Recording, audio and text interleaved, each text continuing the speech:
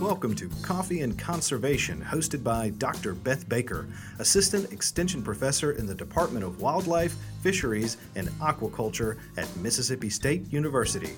From water and soil to habitat and food production, Dr. Baker and her guests discuss the necessity and complexity of conservation in the U.S. Okay, welcome back to another edition of Coffee and Conservation. We are here with Dr. Jason Barrett, and he is an Assistant Extension Professor at the Center for Government and Community Development here at Mississippi State University. Good morning. Morning. Did you get your coffee? You're all set to go? I am set to go. Okay, we are happy to have you. Thank you for joining us, taking time out of your day. Yeah, thanks for having me. Absolutely. So we are going to talk about a number of different things today, starting with water protection and particularly around private well owners. So we're calling this the Private Well Owner Edition. But before we jump into discussing that, can you tell us and our audience a little bit about your background and how you came into your current position? I find that often when we work together here at the university, we have no idea the paths we took to get into our current position. So I'm always really curious to hear about that. So if you could give us a little background, that'd be great. Sure. I would say there's a lot of pieces to this puzzle, but just more of a direct line. I'm going to say undergrad and master's were in ag economics here at Mississippi State. So when I decided to come back, my first position back at Mississippi State was with the Department of Ag Economics. And at that time, they had some projects that were already funded through the State Health Department, Mississippi State Department of Health, that were working with and assistance to community water systems in the state. And at the time, I was really open to whatever was going on or whatever we needed to focus on. So those were my first two projects, and I ran with those, enjoyed it, and have just continued to expand and work with that group of people in the state.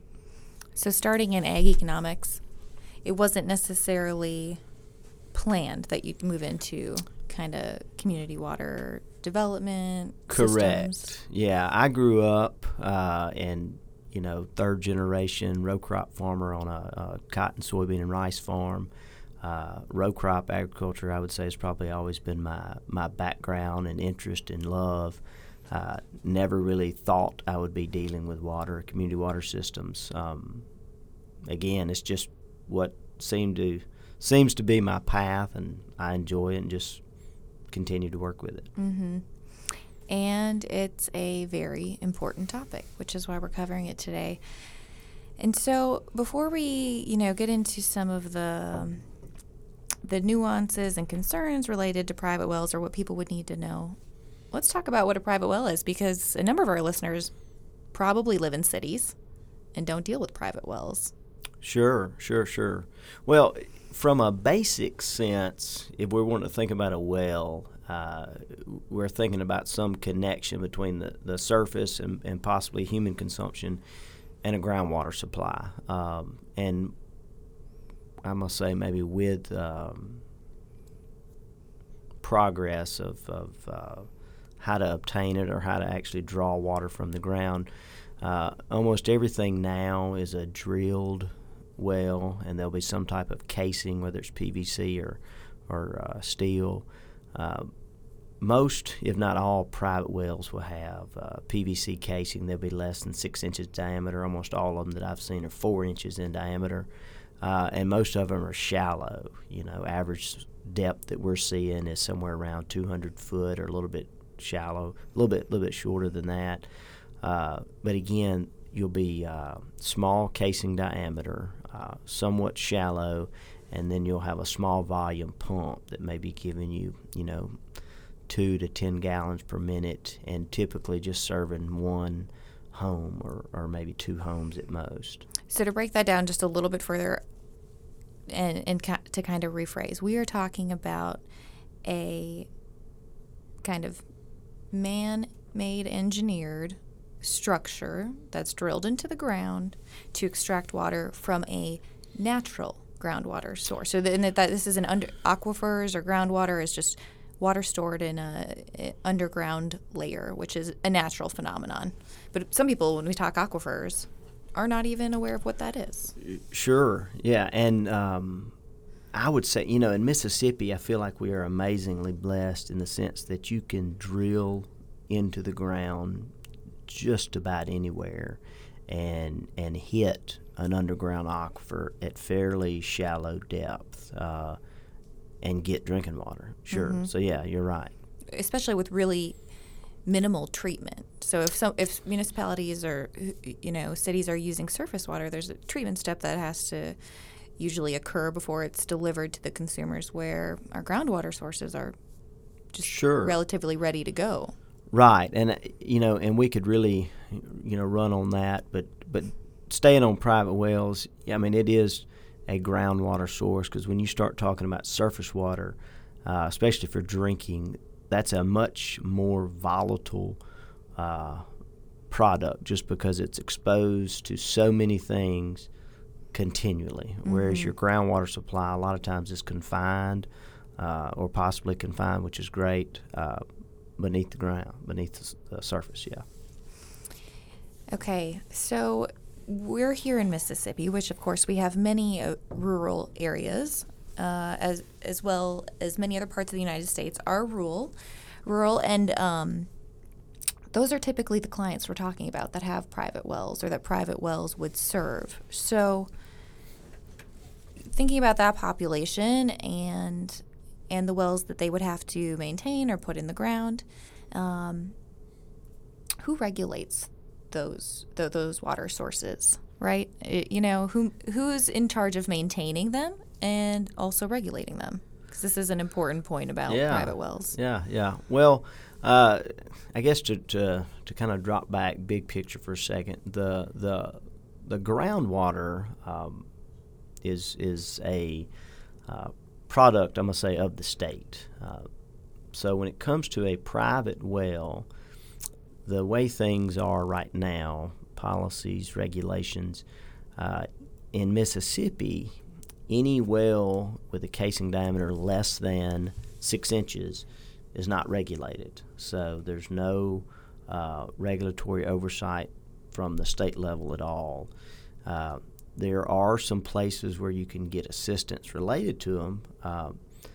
The only, I'm going to say, oversight is the desire from Mississippi Department of Environmental Quality for the well drillers to submit that well log to Mississippi Department of Environmental Quality. But if it's less than 6 inches in diameter, the homeowner nor the well driller have to obtain a permit to drill the well. So we really rely on the good faith of the licensed well driller to drill it per drilling design codes and in a safest manner for the homeowner. Right, and that permitting process, like many permitting processes, I know can seem tedious, but the point of having it logged with MDEQ, right, is just so that on a larger scale we can manage our water better. We can know where wells are, how much is being pumped, things like that. Sure, because a lot of people are not aware, I'm going to say, no pun intended, but the fluidness of our aquifers and how, one well being put in adjacent to another well, they can affect each other just because of the drawdown and depending on how coarse the soil is, how water may move through it. So depending on where you are, your well, being run at full capacity may have a very, very minimal drawdown, whereas if you're in another part of the state, that same well, just because you may have a more compact soil, when it's running, it may have a deeper drawdown. So if you have a well adjacent to it, that may be shallower, the pump may be set shallower than yours, you could basically use the water where they wouldn't have access to any. So it is very important, because I think DEQ does a really good job of trying to monitor and see what our supply is. And in order to do that, they need to know where the wells are. Yeah, absolutely. So once it's permitted, put in the ground in the safest and most appropriate manner, and we've got a working well, on the back end then, ensuring the quality of that water, and you may have said it, but let's just reiterate it in case it wasn't clear. What might be some concerns related to the maintenance of the well long term, and maybe human health concerns related to quality of the water? Okay.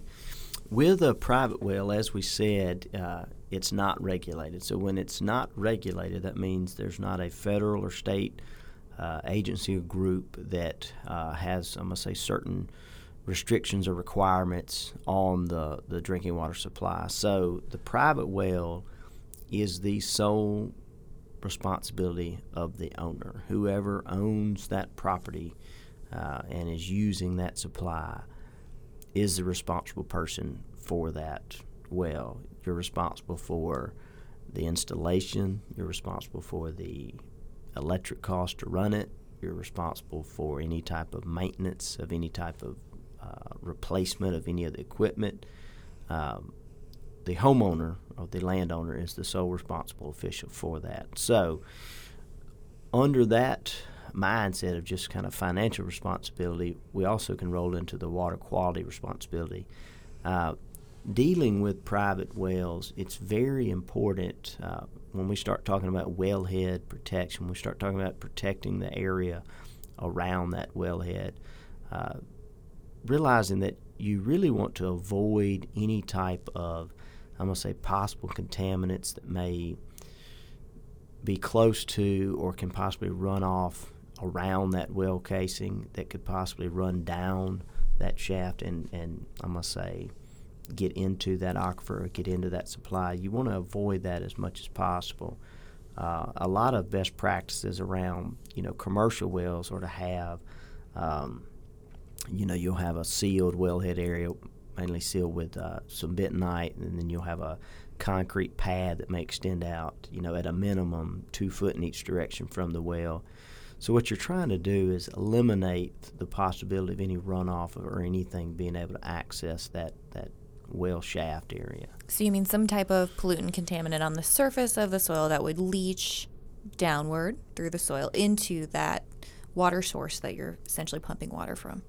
Correct. Because in one sense, if there's a contaminant on the surface, it may have to leach through hundreds of feet of soil before it may reach an aquifer, okay? But when you drill a 4-inch well, you actually drill a hole that's bigger than that so that you can get the actual shaft of that well set, and then you seal it, like I said, with some type of bentonite mixture, and then hopefully you put some type of concrete pad over the top.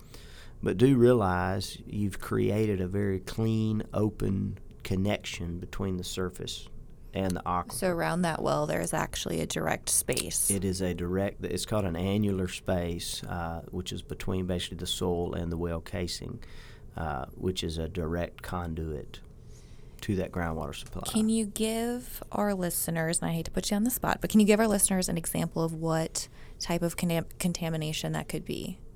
Ooh, yeah, I can give you a good one. Sometimes, again, you mentioned it earlier, talking about these wells being in a lot of rural areas. We had a well that was adjacent to a pasture that was holding a few horses, and it was kind of downhill at an angle from a chicken house where they actually unloaded chickens. So again, you have a well, and the fact that it's downhill from both of those sources. So you have a horse pasture, so you have fecal matter from that horse pasture. You have fecal matter from the chicken houses where they're cleaned out.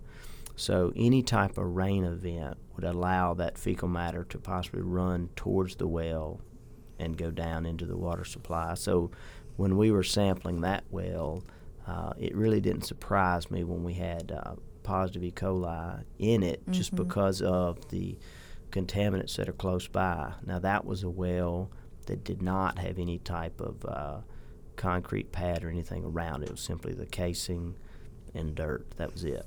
That's a really good example, though, because I think initially, too, I just pictured some type of, like if you had animals right around the wellhead, right on top. But it's even better that your example was it was away from the well, but uphill. So thinking about just surface water transport and where it's moving relative to your wellhead too, even when you go to install it.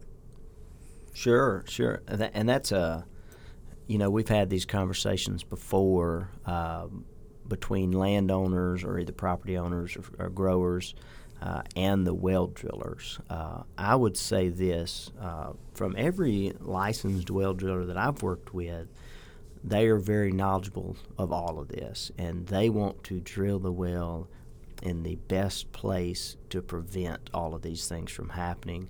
And in discussions with them, they say they have some heartburn sometimes when people call about getting a well drilled, and the well driller will say it needs to be here, and the property owner will say, well, I want it over here.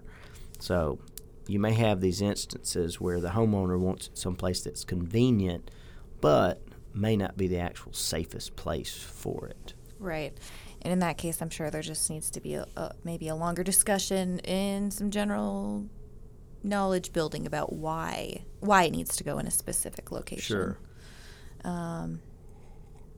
So getting back on the fact that it's non-regulated, and I feel like we almost need to just reiterate that it's the sole responsibility of the landowner or homeowner to check the quality of the water routinely. If you live in a city, you turn on the tap, you just expect it to be clean because it's coming from a municipal source that should be testing it, ensuring the quality of the water before it's delivered to consumers. Not the case with a private well because you're the sole responsible person. So just kind of want to just shout louder in the back so everybody realizes that then it's their responsibility to be checking that water, which isn't something you can necessarily DIY, right? Correct. I would agree with that, yes. So walk us through kind of the steps of if I'm a private well owner, how often I should be checking my water and how I'd even go about that. Where would the resources be? How would I take a sample? Who would I send it to? Okay. Before getting to that point, I always try to reference community water systems that are regulated through the Safe Drinking Water Act and then by your state primacy agency. And through those regulations, those community systems are taking monthly bacteriological samples. So if we're looking across the nation and for all community systems, we're taking monthly bacteriological samples, it's a pretty good, I must say, practice if you're on a private well to look at getting it tested or screened once a month. At a bare minimum, I would recommend folks getting it screened at least once a year. But what I've found, from our years of working with it, most homeowners, they'll get it screened when it's initially installed, and then won't do it again until we're in proximity. So sometimes it's 5, 10, 20 years, and people will bring a well sample in and say, we haven't had the well screened since we put it in 20 years ago. So I would definitely say at a bare minimum, I would tell you to have it screened at least once a year, okay? Now with that, when you say, okay, what is a screening? What are we screening for, and how do we do that? From a bacteriological standpoint, to me, I would say that was your main concern. If you're gonna have it screened, whoever you contact, whoever you get up with, tell them you want to screen for total coliform, which almost all places that are going to be screening for that, they'll check for total coliform, and if that's present, then they'll check for E. coli. If there's no total coliform present, there's not going to be E. coli present. But total coliform is it's kind of an umbrella, you would think, for a bacteria. So that would be at a bare minimum what you would want to check for, what you'd want to get screened for. Now in Mississippi, I must say you really have 3 options, and with all, I would tell you, you need to expect to pay something. It's not really a free service. And I'll start with probably the most expensive. There are a number of private labs around the state, and you can simply, look online for, private labs in Mississippi. Again, there's several reputable labs around the state. You can even look on the State Health Department's website for what they have are called certified labs, participating labs, and that's healthymississippi.com, and you can look it up just under their certified labs. So you can access one of those labs, and you can simply say, I have a private well, I'm needing to get it screened for bacteria. Pretty straightforward, but there will be a cost associated with that.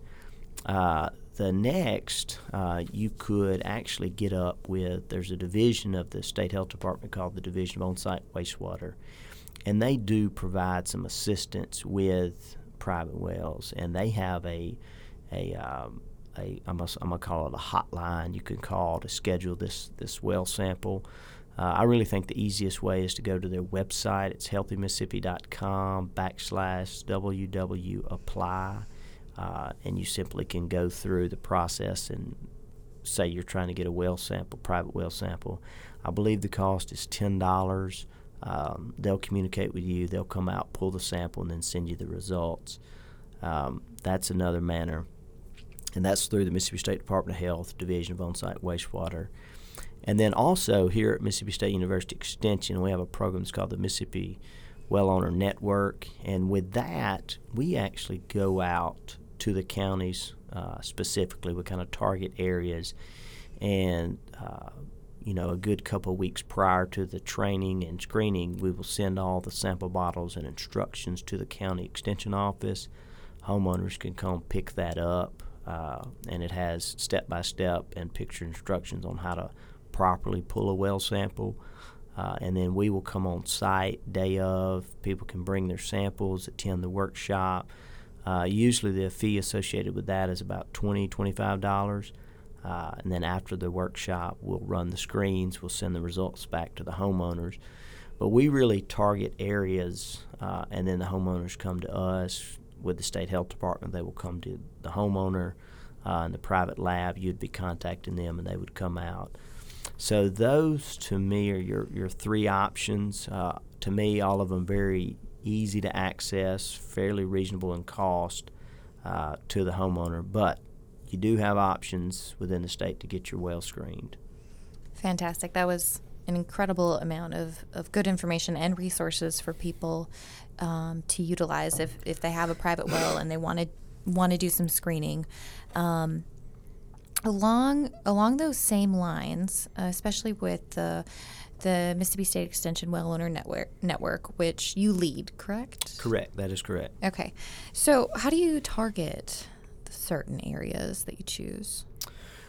Well, one thing we've done, and we've put out a publication called Mississippi Private Well Owner Populations, where we've we've got a method. I'm going to say we, it's me. We've got a method.